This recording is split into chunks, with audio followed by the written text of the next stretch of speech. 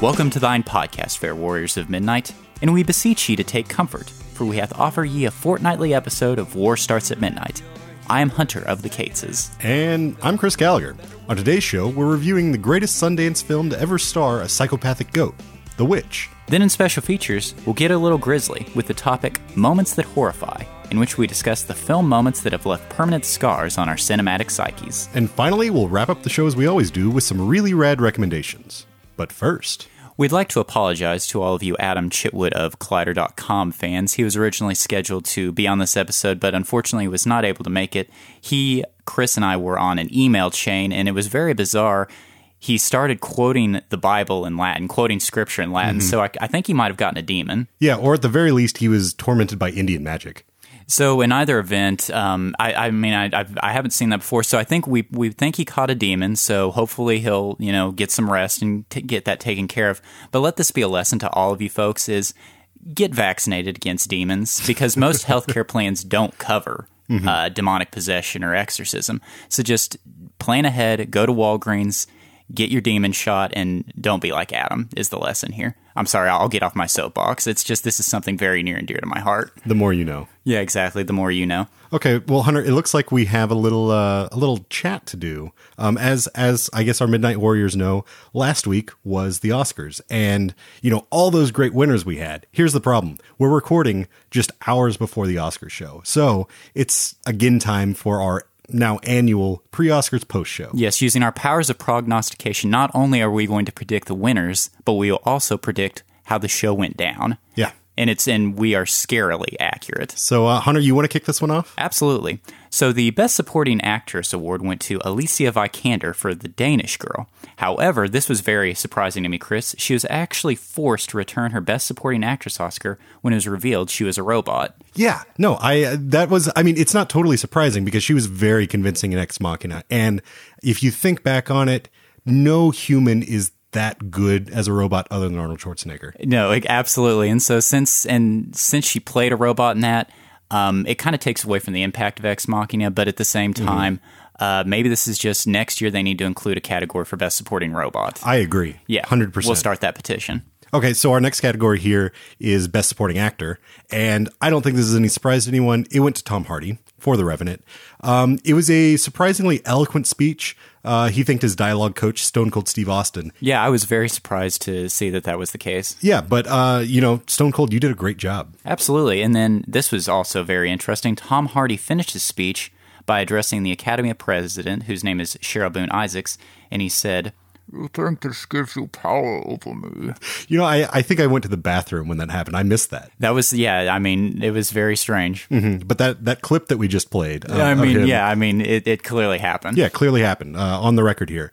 Okay, then we've got Best Original Score next, which went to John Williams, which isn't really a surprise. I mean, he's won so many. I think he's got a baker's dozen now, Hunter. A baker's dozen times 1,000, I think. I think this is 12,000th Oscar win. That's right. He's got a lot of those technical awards, too, that we don't actually see on the Oscar night.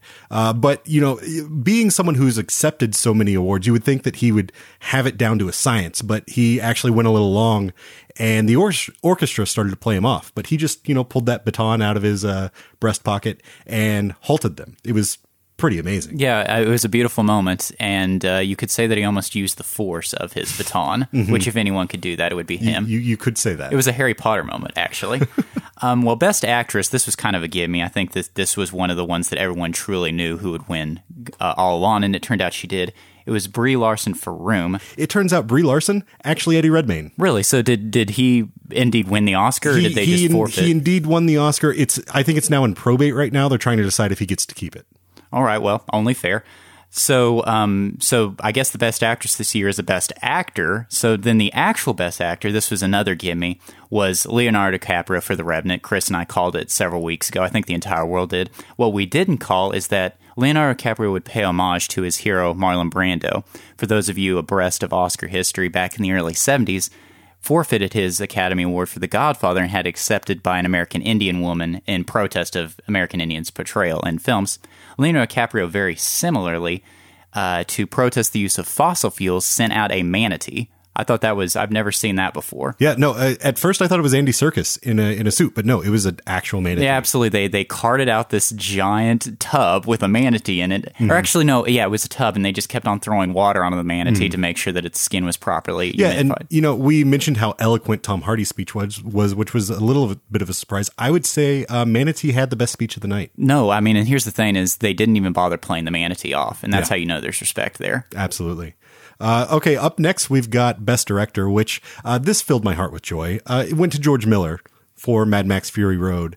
And following his victory, George Miller proceeded to chug 2 Leinenkugel summer shandies in celebration. Now, Chris, do you think that he did this just because he enjoys the sweet, citrusy taste of a Leinenkugel, even in the winter? Or do you think he listens to our show?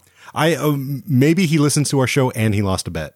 That's where my money is. Yeah, he was betting that he wouldn't win. To get that joke, folks, go back to episode 13, but hopefully you already know what it is. You're a listener like George Miller. And finally, that brings us to the big award, the Best Picture Award. We had 8 nominees this year, but according to new Academy rules, a Best Picture Oscar was actually not awarded for the very first time in history. Instead, Paul Haggis was forced to return his Oscar that he won 10 years ago for his tactless morality play Crash. You know, Chris, justice truly was served, and Paul Haggis didn't leave the evening empty-handed, because even though Crash was rightly had to return his Oscar for that, he was given an Oscar in honor of his magnum opus, Walker, Texas Ranger. This, despite it being neither nominated or even a movie, but they decided to give an Oscar. But it transcends. Walker. I mean, it is cinema itself. It doesn't just transcend genre; it transcends art form. And so, for the first time in history, we can say hashtag Oscars so Walker. First and probably last. Which is a shame, really. Although this might actually lead to a whole spin-off Walker Texas Ranger universe, if we're lucky. That, and then also maybe there will be a new Oscar category dedicated to previous Chuck Norris categories. Okay.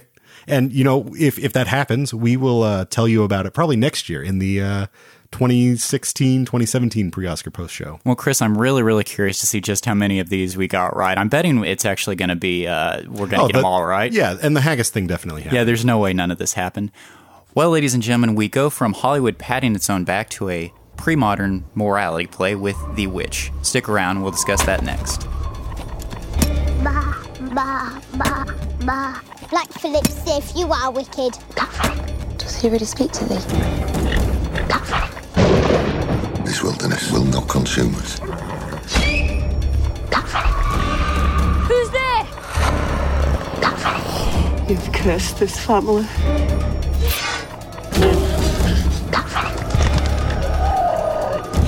This is witchcraft.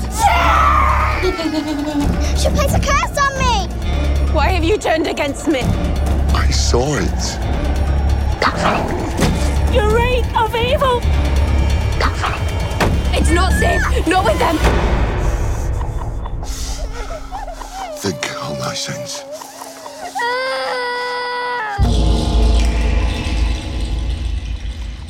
In 2015, writer-director Robert Eggers charmed Sundance audiences with his debut feature, The Witch. Over a year later, this New England folktale has finally been unleashed on the masses. But only after a vigilant marketing campaign encouraging moviegoers that this story of a Puritan family exiled from their plantation community and forced to homestead in the wilderness alone was sure to be one of the most terrifying cinematic experiences in recent memory. This may have placed butts in seats on opening weekend, but it's also led to an extraordinarily polarized Rotten Tomatoes score. The Witch is currently certified fresh with a whopping 89% approval from critics. Audiences, on the other hand, have been toiled and troubled, offering a middling aggregate score of just 53%. So, Hunter, I'm curious. Where does The Witch land for you? Were you possessed by this Puritan parable? Or was this just an overhyped, hokey homesteading horror picture? And furthermore, wouldst thou like to live deliciously? Chris, I am frankly shocked and offended that you would even ask me that question. I am wearing a Hawaiian shirt in the middle of winter. If that's not living deliciously, I frankly don't know what is. This is true, folks. I wish you were here to see this. Here's my what I would put on the poster or the previews. If you were to see the previews for this film and they were to have a quote from me, it would be this is that this is the second best film to feature an evil rabbit since Monty Python and the Holy Grail. And that's high praise indeed. Because wait, second best since or second best including? Second best. Oh, yes. Yes, excuse me. The second best evil rabbit picture since Monty Python and the Holy Grail. That might upset some Watership Down fans, but I would say that this is second only to Monty Python in that regard.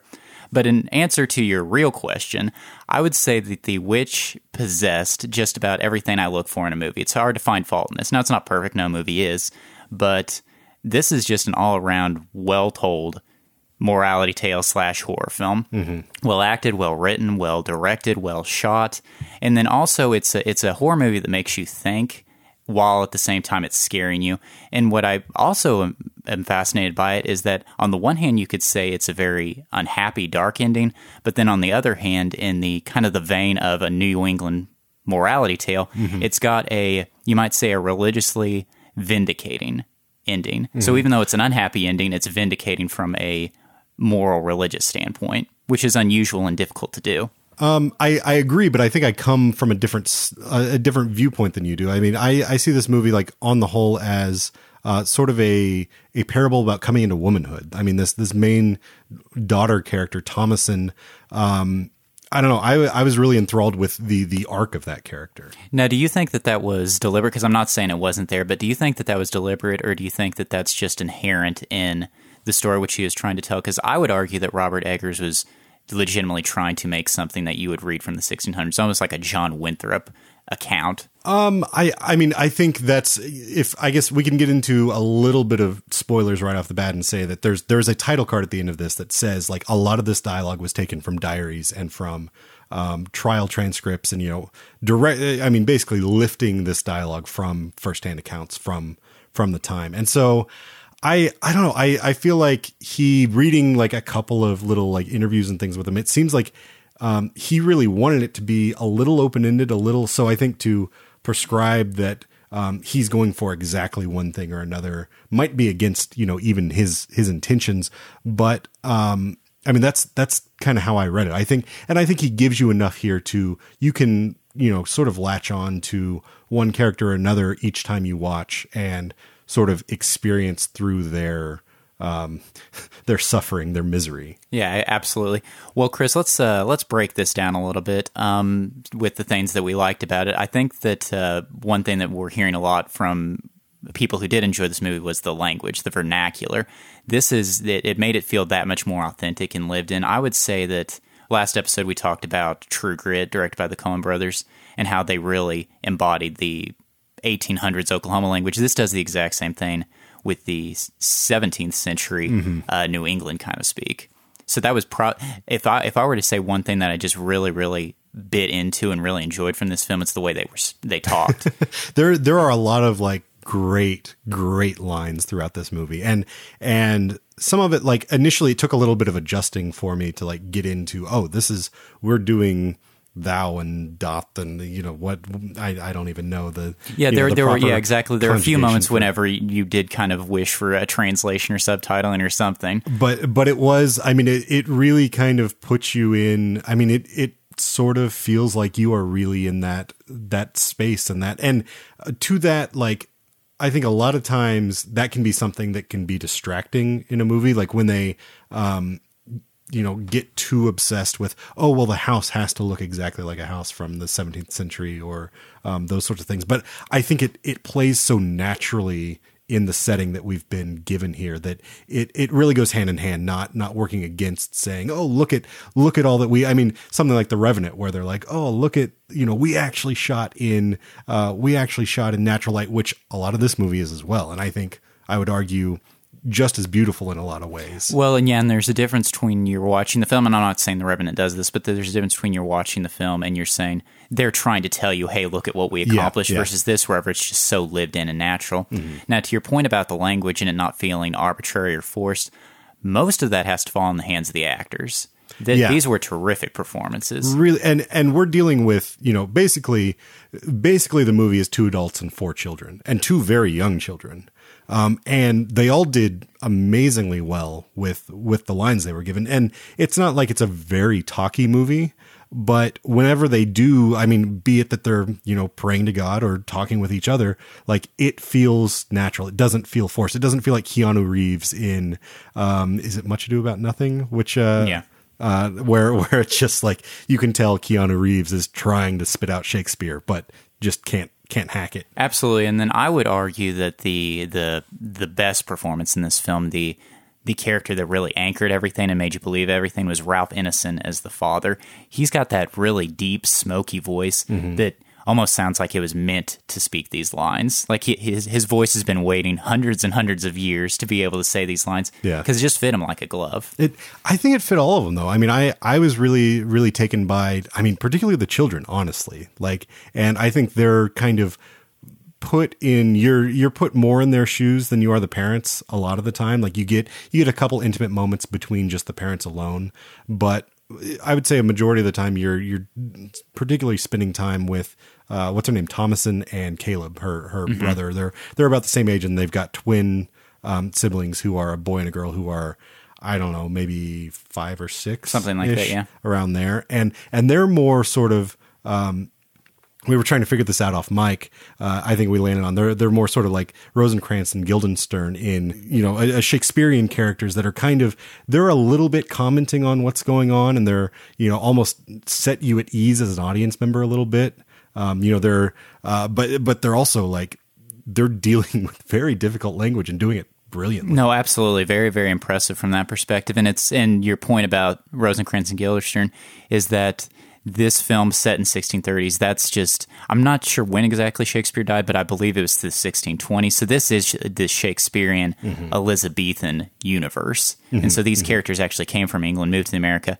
These were the very first Puritans. Yeah. And so that putting yourself in that context, at no point in time do you feel like you're watching a movie. That's what I really like about this film, is you don't feel like you're watching a movie. You feel like you are watching a family undergoing this very supernatural suffering in a 17th century setting. Let's get into that suffering. So, I mean, apart from the technical aspects, I think we're both on the same page in like the acting, the direction, the way it's shot, all of that. Very kind of perfect to build this world. What did you think about the way the supernatural content is handled, and the way that sort of ties into the story? Well, I think you and I are going to disagree about this, because I don't think it was ambiguous. I think it firmly stated at the beginning that no, there's a witch in these woods, and then it just kept it away from you.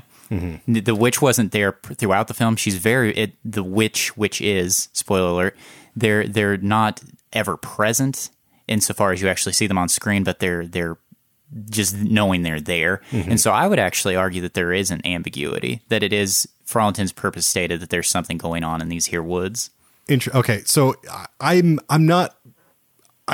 completely agree with you and completely disagree with you. I completely agree with you in that, like, I think you can read that there's really not much ambiguity, although it also doesn't like get on a soapbox or get on a like, this is exactly what's, you know, it doesn't just point everything out to you. But my reading was very different. I actually read it from almost a standpoint of like if I was to like be taking the script in to pitch it at a meeting, I would say it's sort of Sarah Vowell's The Wordy Shipmates, which is a book that she wrote several years ago about Puritans coming to America, meets Errol Morris's The Thin Blue Line. And just in the way that it, to me, always felt like this is, you know, the structure of the horror movie, for instance, I mean, this is in the trailer, the baby disappearing, basically instantly with, and that being, told through the eyes of, oh, well, a witch stole the baby and then, ground the baby up and covered like they do. Yeah. As they do.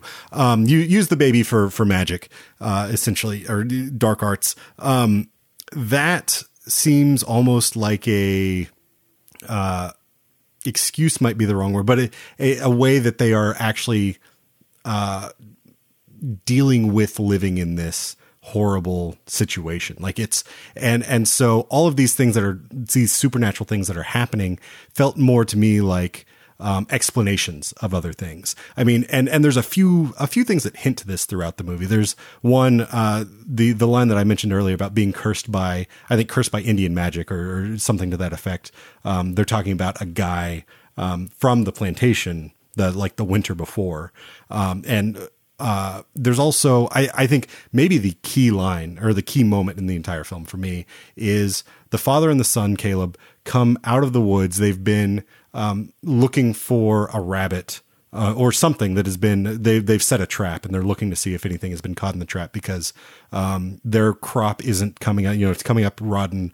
They're at a point where they need food to survive. Probably the impending winter. The most unsuccessful farmer since the Good Dinosaur. Because I actually was thinking the Good Dinosaur while watching this a little bit, but that's, pardon my digression. But so they're, it's at a point where he's now trying to trap whatever he can, because obviously the crops are not going to do it for the family for the winter that is coming. And there's that moment where the son Caleb lies to the mother about why they were in the woods, what they were doing in the woods, all of that. And that sort of feels like, to me, the framing point of everything else that happens. That little white lie to explain, to build a story around what happened and why they were there and all that. That feels like everything else you could point to another lie that leads to, why did the baby disappear? Oh, it was a witch. That's the why what happened to these, is it lambs that are, I'm trying to there's some animals that are found dead later on in the movie. What happened there? Oh, well, it's a possessed, it's possession, it's dark magic, it's witches, it's all of these things. It's just pure evil. And I think that little coda at the end saying that this is all taken from direct accounts sort of supports that. I mean, living in a world where clearly we don't have witches, and this is, this stuff was written in, a few hundred years earlier. Like it feels like the logical, like they couldn't explain it, so that was their explanation. And I would say that's a fair read. I would say, at least within the terms of this movie, I would say that these events did literally happen, but you can read them as an analogy. Mm-hmm. for psychological failures. See, I don't even know if analogy. I think a like this is what people have convinced themselves is the reality. When in fact it's something different that they're not willing to accept, or they just don't have an explanation, and so this is the explanation they come up with. I would like to just point out that this is a recurring theme on this show, because you'll recall the Babadook, wherever you took the standpoint, spoiler on the Babadook, that it was in her head, and then I said, well, I believe that it's real, but it's an analogy for something else. So the problem with exactly.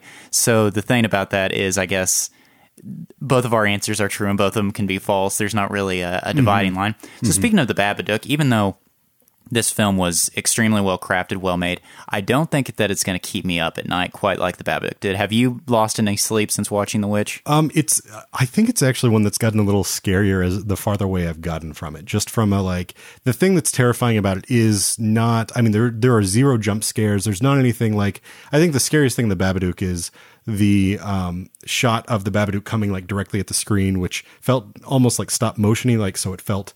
I think it was stop motion, wasn't it? Yeah, I think you're right, but it it just felt so surreal and fake, and like it was it was just across the room and now it's right in front of me.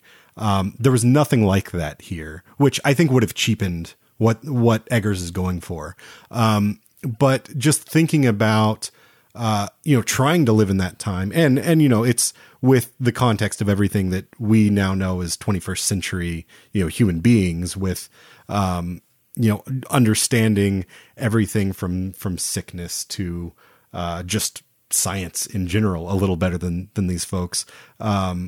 It's hard to put to exactly put yourself in their shoes, but just how hopeless you would feel being a Puritan at that time, living in New England with, you're fighting against the elements. Well, daily. Actually, I would argue with that, because that was another thing that I admired about the movie, is coming at from a modern perspective. I was looking at, man, this is like hell on earth. How could someone? It seems so hopeless, but since it was their reality, it was all they ever knew was struggle against nature. Absolutely. I admired how the film, again, it made you feel like you were in that time. So it didn't seem hopeless per se. It seemed hopeless to me, but not to them. I don't know. I think it did feel a little hopeless to them. I mean, particularly when the parents are talking about back in England when, things weren't this terrible. And, or I think maybe even the father is talking to the kids, or maybe the kids are talking to each other. I think it's Caleb and Thomason are talking to each other about, sunlight coming through a window, like these distant memories of England, and just how it was a little more civilized back then. I think what it would be, and then is just again going to the performance of Mr. Innocent, is he made you believe that they would still find a way, and he believed it, and he was going to transfer that belief onto them. And so I mentioned at the outset that I viewed this in many ways as, despite it having an unhappy ending per se, it's spiritually validating insofar, and I'll make this case and see what you think, is it's about basically a man who admits to the sin of pride, which is the greatest sin of all. And so he goes out into the woods and then is punished for his pride and then falls susceptible to these demonic witches. He places his family in a dangerous situation solely to secure his own pride and his ability to take care of them, and then is ultimately punished for it. That is a very puritanical morality, but it's morality nevertheless. How do you embrace that view? I mean, I see it. I understand it. I think there's a few things, like, we don't fully understand what gets them kicked out of the plantation to begin with. So that's a big, like, sort of not exactly, area but I do think that there was some implication that he did not agree with their reading of the Bible, their reading of the Gospels. Yeah, is what was implied. It was implied that basically he was more pious, or saw himself as more pious than they were, and that's where they kind of butted heads. So yeah, I like that as a reading. It's just it's not exactly how I viewed it, but I can see, piecing those dots together and getting at, I mean, I guess the one thing is he doesn't, to me, it seems like he doesn't ever fully, I guess he admits to the wife the stealing of the cup eventually, but at that point it almost seems, especially the way the story plays out, like it's too late. Well, as he argued at throughout the film, as basically they all argued, is they're just damned. And so when you start at a place of you're damned as a human being, and you have to work to improve upon that even the forgiveness of minor sins, it was still the overarching sin of pride that he never really lost. And so it's one of those things, it's not necessarily that he was punished for his pride, as so much he let his guard down because of his pride. If his pride was not obscuring his vision, he wouldn't have allowed his daughter, for instance, to be bewitched, per se. Spoiler. But then that's the whole, like, was she really bewitched until, like, I mean, because there's definitely a accusation that comes far before there's any bewitching on her part. That we're aware, that we're aware of. I'd almost have to see this again. Yeah. And that's ever really, like, presented to us. It really, I mean, it's sort of like, this thing that it feeds into itself. I don't know why, but I always go back to Oedipus on this, like, her being accused of being a witch is the only thing that kind of turns her into a witch almost. It has that quality to it. The Ouroboros sort of thing feeding into itself.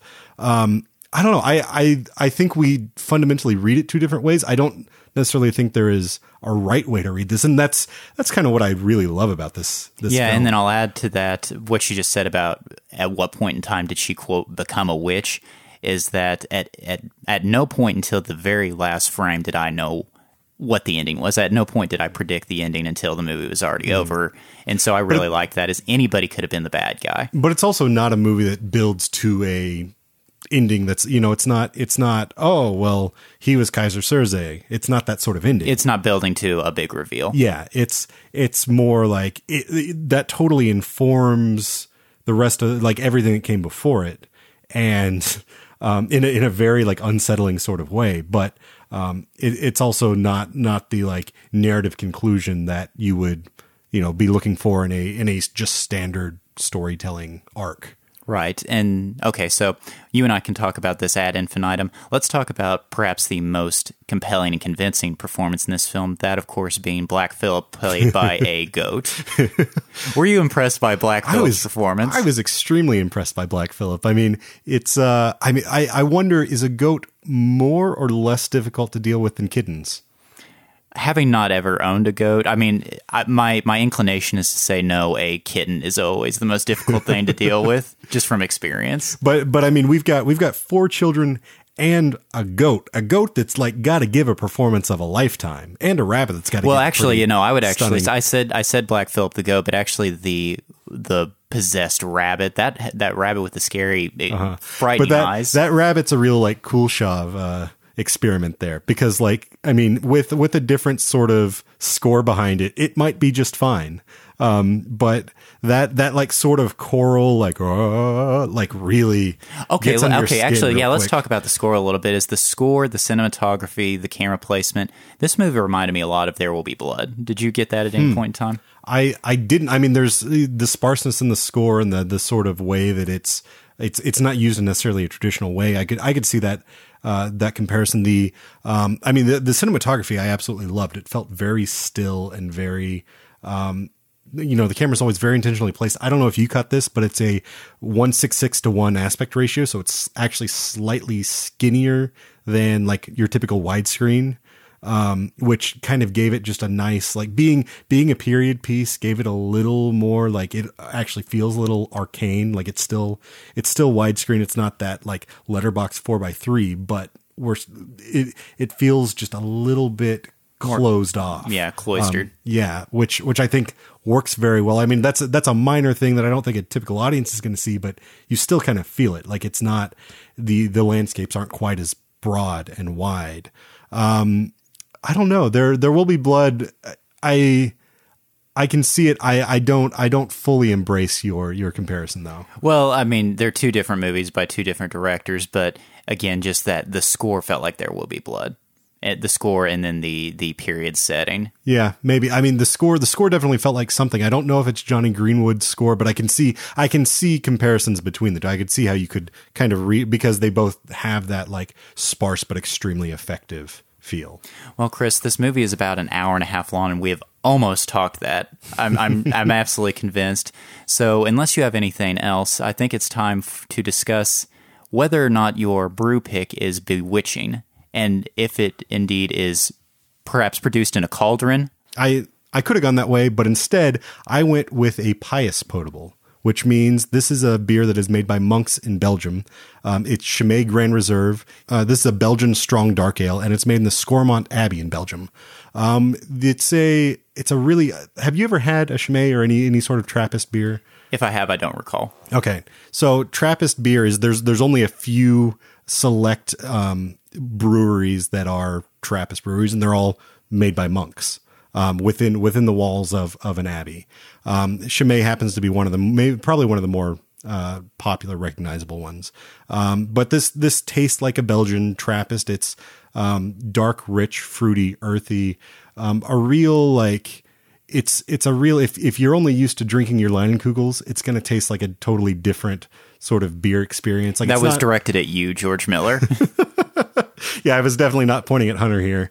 It's not what you expect of, like an American lager or something like that. It's got a fruity earthiness that's really quite delicious, and it's it's a 9%. You know how I like my High Point beer, so you might feel a little bewitched by the end if you down a couple of these watching The Witch. Well, fantastic. Well, Chris and I both loved the film, but we came at it from very different perspectives, so we want to hear yours. The Witch is currently haunting a theater near you, so if you've seen it, tell us your thoughts at hello@warstartsatmidnight.com. Or if email isn't your thing, you can either haunt our dreams or ring the red phone and leave us a voicemail at 484-424-6362. That's 484-4-CINEMA. Stick around, my pretties, because we'll be back after the break to discuss our special features topic, Moments That Horrify.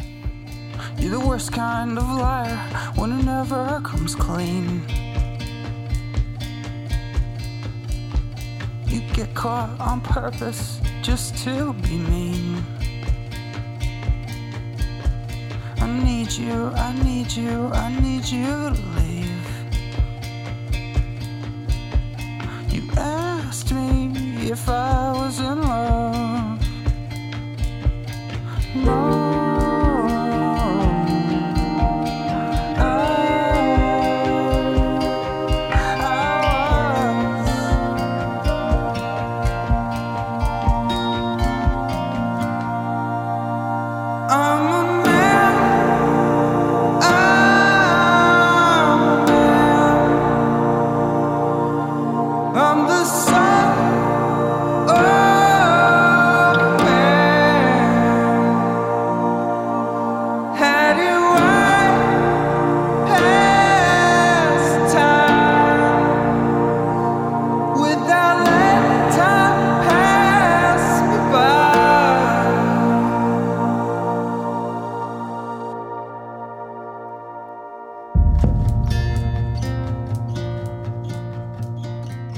Asking someone their favorite movie gives you a pretty good idea of their personality.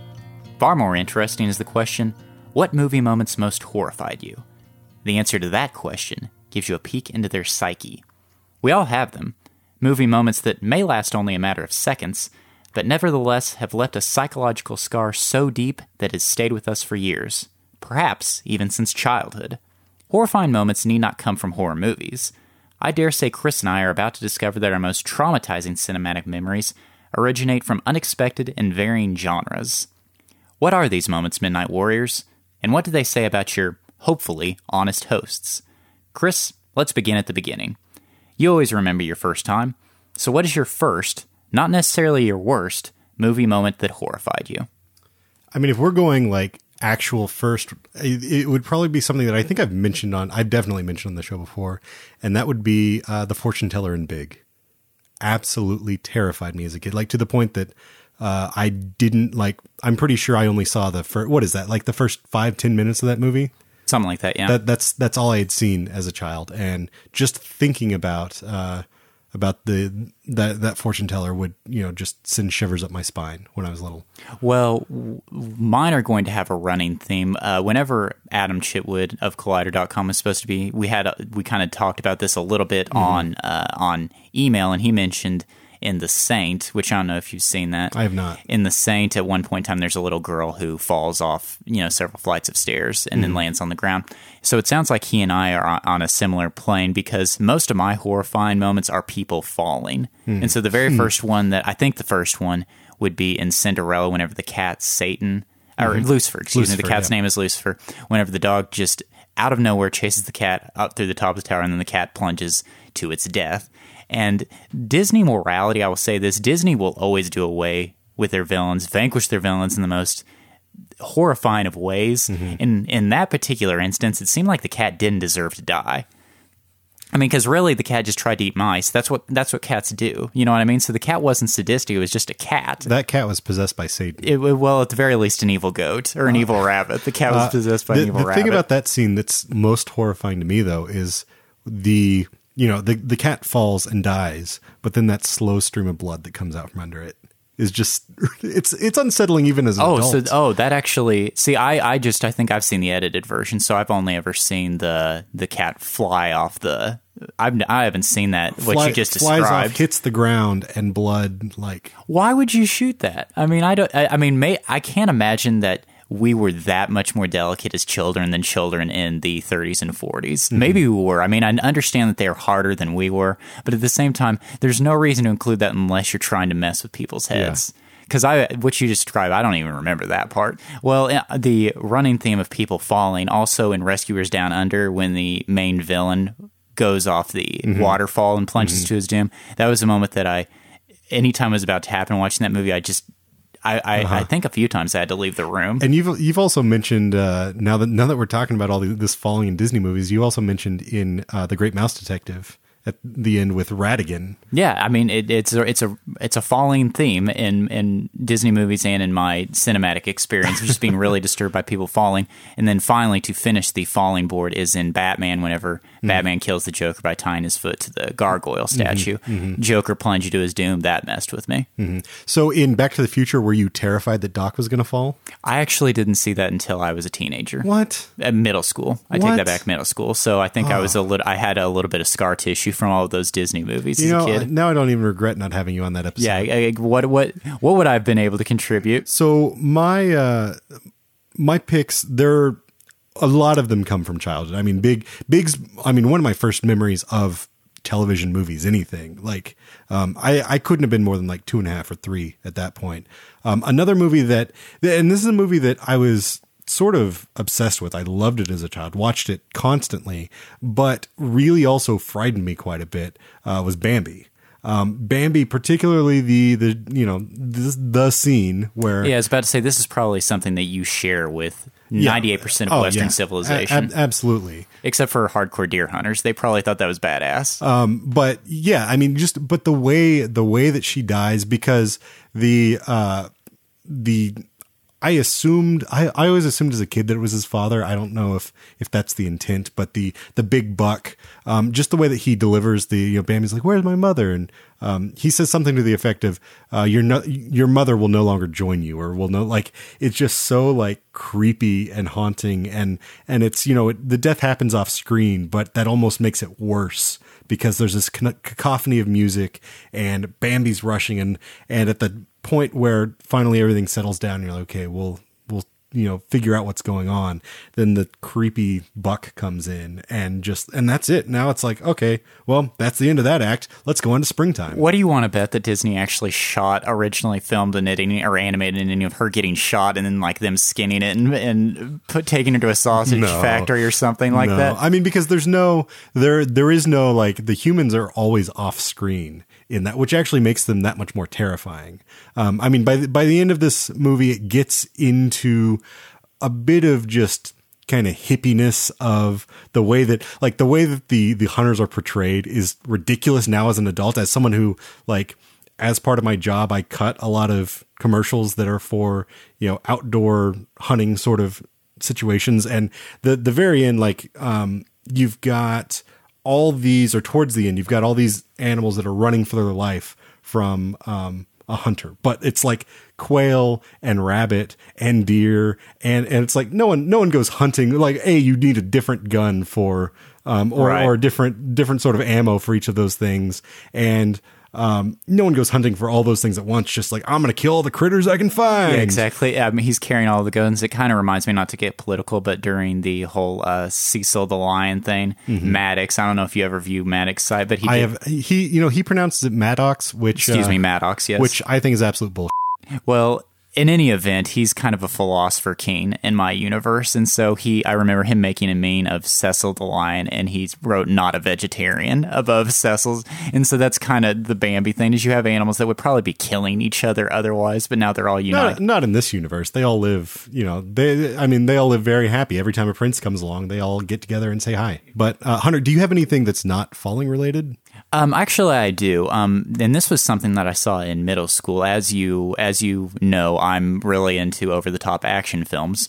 And so Under Siege with Steven Seagal. Have you ever seen Under Siege? I have not. Okay, the main bad guy in this picture is played by Tommy Lee Jones. And you mentioned kind of hippy-dippy. Tommy Lee Jones plays a radical left-wiener who I think he even... A left-wiener? Yes, a left-wiener.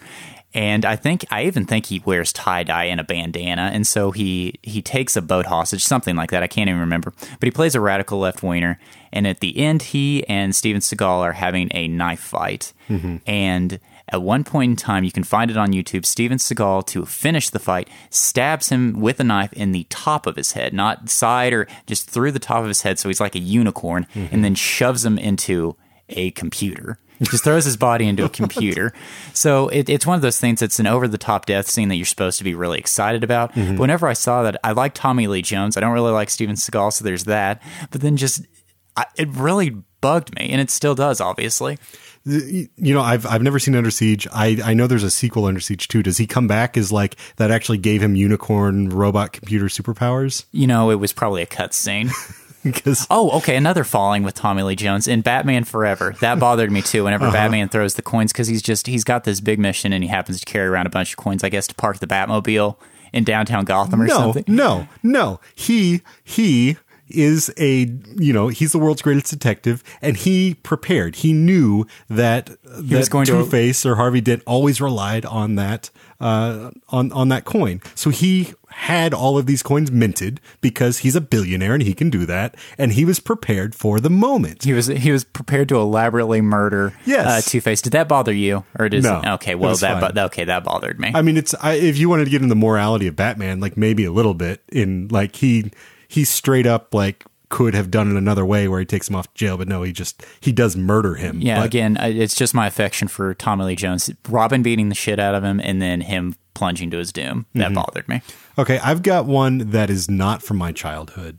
And that is this is a movie that I'd always been curious about, never really wanted to see, but when I got rid of discs on Netflix, I went through the entire thing and said, what can I not like get at the library or somewhere else? Where like, what is this really the only time that I'm ever going to see this movie? And the last thing that I got on a disc from Netflix was Salò, the 120 Days of Sodom, which is a Pasolini film about fascism in Italy, among many, many, many other things. And it's a movie that has never fully left my psyche. And with that comes a lot of baggage because everything that I heard about. Are you aware of Salò? Just what you've told me. Okay. It's a just sort of disgusting little movie about basically people being held captive and tortured by these rich libertines who believe in just no boundaries of any kind. And it's sort of structured like Dante's Inferno. There's the circle of X, and towards about the middle of the film, there's the circle of shit. And there's just so many things that happen there that I will never be able to unsee. And it's captured in a way that's not necessarily exploitative. It's not like some, just gross, a couple teenage kids laughing like, oh, look, people are playing with poop. Mm-hmm. Like, it's artfully framed and staged to the point that it becomes even more difficult to digest, no pun intended, with what exactly he's getting at here. And so even like talking about it right now, I'm kind of beginning to sweat and envisioning the series of events. I guess spoilers for Salò. If you haven't seen it, don't. But there's a big buffet of. Well, so then you would say it's not a worthwhile film. I think it's a film that you can, there's a lot of discussion to be had and there's a lot to analyze, but it's just, I don't know if you want to subject yourself to that. Like, it is a Pandora's box that you cannot close. I think you know the answer to that. I think you absolutely know the answer to that. And the answer I like to live deliciously. And all right. Man. Well, speaking of circles of and subjecting yourself to insane things, have you ever seen Cannibal Holocaust? I have not. Okay, no. Cannibal Holocaust, you might just say the whole movie's a horrifying movie moment. But speaking of crazy left-wingers, it's about these crazy left-wingers who go to South America and then are brutally murdered by cannibals. Mm-hmm. But what bothered me more than that is they legitimately killed animals in this movie. Mm-hmm. You actually saw. That's the like one thing that I know about it. Is you saw how they killed this turtle. You saw how they killed. It's pretty. That stuck with me. Mm-hmm. Cannibal Holocaust. That's another one that it's more an endurance test than a movie. Okay, I'm going to pull us back to a little safer shores here. I've got one more, and that's Hook, the much maligned Steven Spielberg movie from the early 90s. Which I love. I don't care what you or anyone says. To hell with the rest of you. Yeah. But there's a scene in Hook where Dustin Hoffman plays Captain Hook. Bob Hoskins plays Shmi. And there's a scene that as a kid, like when I was very young, when I first saw it, I didn't understand. But as I got a little bit older, like late elementary school, perhaps, there's this scene that really, really, like, it was like I can remember the first time that I understood what was going on. And it's bothered me ever since. It's particularly for, being a children's movie, but Captain Hook is attempting to commit suicide, or at least, at the very least, pretending to attempt to commit suicide for attention from Shmi. And just like the quietness and the stillness of that scene really, really disturbed me as a child. See, because as I recall, it wasn't that played for comedy, or am I? I mean, there's some jokes in the dialogue, yeah, but it's like it's not easy. Like when you're like I was saying, when I was younger, didn't bother me at all. Like it is sort of played for comedy in the way that they're delivering the lines, and so it was kind of realizing what the context was. When I was a little bit older, was the place where it was like, oh man, I read this completely differently, and I feel very uncomfortable. All right. Well, speaking of uncomfortable, you and I decided on this special features topic, The Witch Sight Unseen. Was there any horrifying moment in The Witch that you think that will stick with you? Yeah. I don't really want to give it away, but I'll say Black Phillip's involved. Okay. Well, then there you go, folks. Whenever you see it, wait for the Black Phillip moment. I imagine Chris and I have more buried deep in our subconscious, but neither one of us are prepared to get on the proverbial couch and unearth these movie moments. So now we're going to pass it on to you. What are the moments that horrify you? Let us know at hello@warstartsatmidnight.com. Stick around for our really rad recommendations. Coming up next. Sun and the moon are dishosts and opposite ends of a cardboard tube. Lighting from some giant's room. When you think that you're big, think again, think again. Just like children will be acting or be left alone.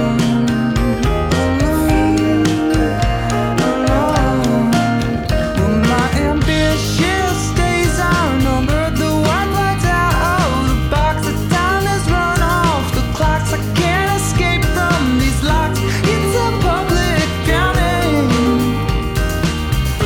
Well, it's so embarrassing when it turns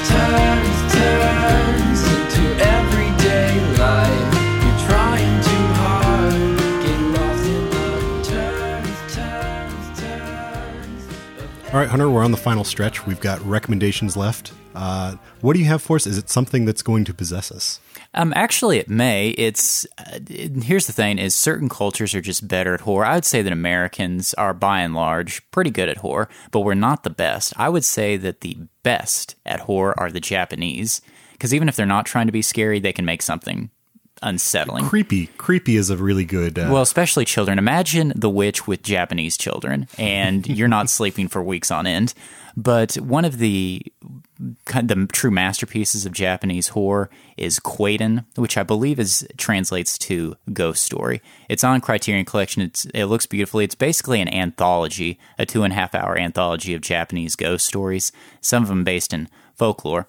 And there's one in particular about a man who witnesses Winter personified as a woman putting his camping partner to death, and then that's just one aspect of the story. I believe it's the middle of the anthology, but all of them are terrific. That one especially has stuck with me, so I would definitely recommend that. Quaiden. I'm not sure if it's on Hulu Plus, but it is definitely a Criterion release. Okay. See, now you're pulling out Criterions that I haven't even heard of now. I'm really... Well, there's also Onibaba, which is another freaky 1960s Japanese horror film. So double feature it. Okay. Onibaba and Quaiden. Your entire weekend has been set now.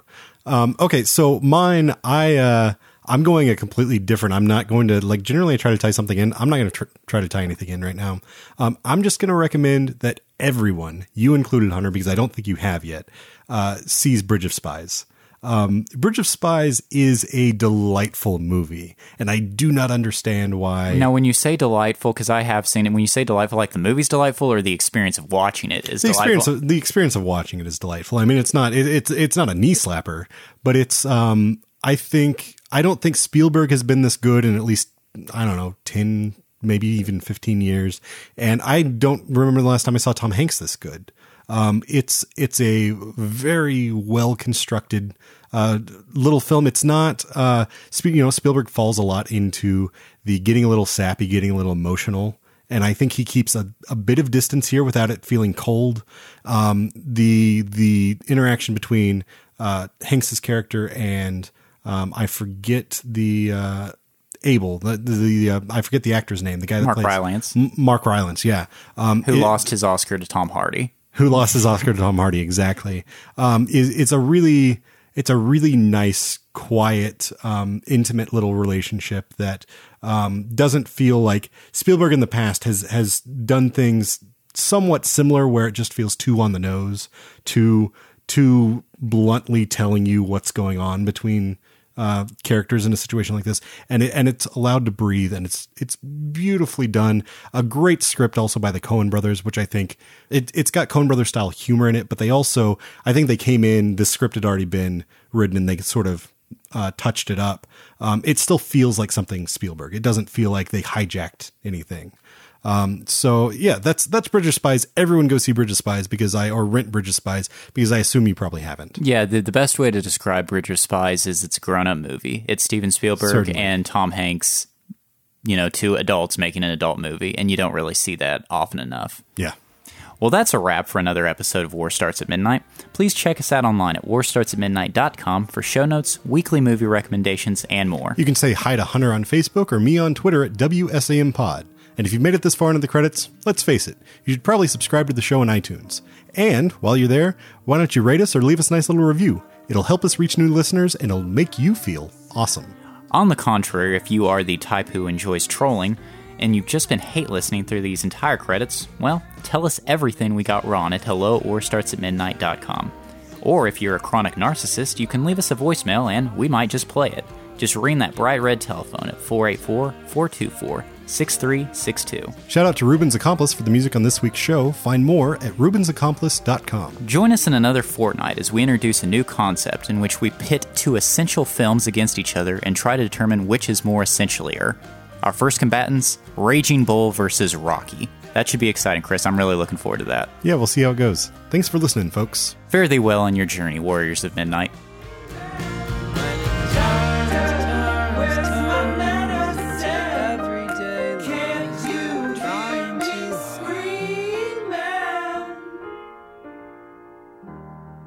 And Bob Hoskins. Hoskins.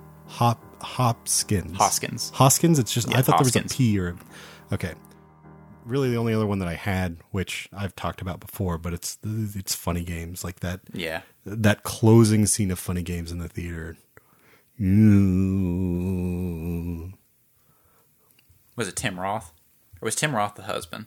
Tim Roth is the husband. Okay. It's Michael Pitt, and I always forget the other guy's name, but it's just a freeze frame on them with that music just blaring, and they're looking like directly into the lens, and so it's just this like the music is too loud, so it's unsettling just in like you kind of want to cover your ears, but then like making this eye contact in a freeze frame is I can't remember. it's the perfect kind of cacophony of Any everything. movie when, and I can't even remember the name. I think it was probably really, really bad, but there was this Gary Busey straight-to-video movie. Anytime whenever a nice domestic scene is disturbed, that really bothers me. It's not the one with Ice-T, is it? No, it's got Roy Schneider in it, actually. But all I recall from it is Gary Busey and his girlfriend just show up at this family's picnic and then just start to beat the shit out of them and just do horrible things. And then when they find them later, their hands have been cut off and they're all just lying face flat. I don't even know if that's what happened, but that's what my memory Was says. this a documentary? Yeah, exactly. No, that's Randy Quaid. Gary Busey, not Randy Quaid.